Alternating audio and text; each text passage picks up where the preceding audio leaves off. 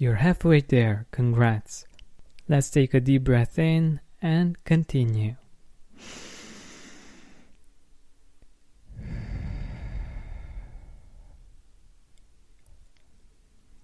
So, July, the second month of summer. What was great about this month? What were some of the things that you did in July that you really, really appreciate, that made you really, really grateful?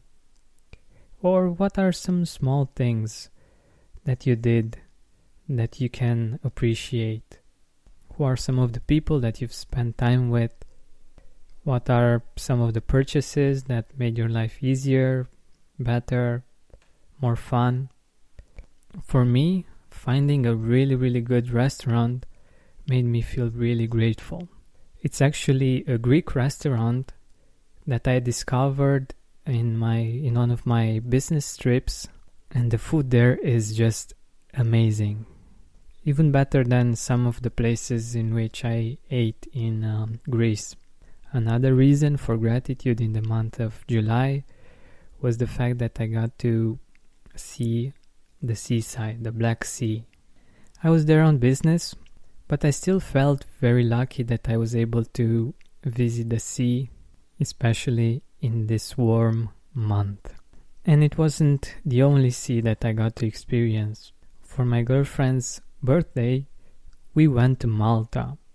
And even though the first hotel was awful, we ended up having a great, great time there.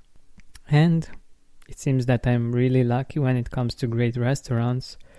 We found a really amazing restaurant in Malta. I don't think I ever ate that much, but all of the food was so good that I couldn't resist. Even the desserts were amazing, and I'm not usually the type that is very thrilled about desserts, but this Lebanese restaurant really has some healthy and delicious desserts. Plus, the second hotel was perfect. We had everything that we wanted and even more. And one of the things that you can use this list for is to see what kinds of experiences made you grateful.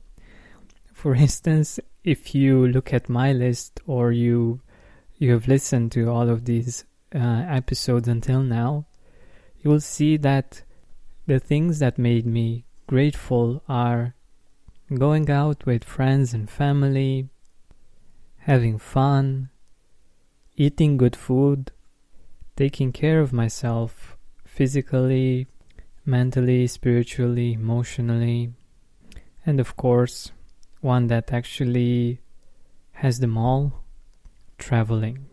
And you can use these to think about your goals for 2020, because these experiences, these things actually made you feel grateful and made you feel blessed. So maybe instead of writing down all kinds of goals that might not be that fulfilling, you could go for these kinds of goals that really stick with you, that make you feel blessed. But to do that, don't forget to write down the 3 things that you're grateful for in the month of July.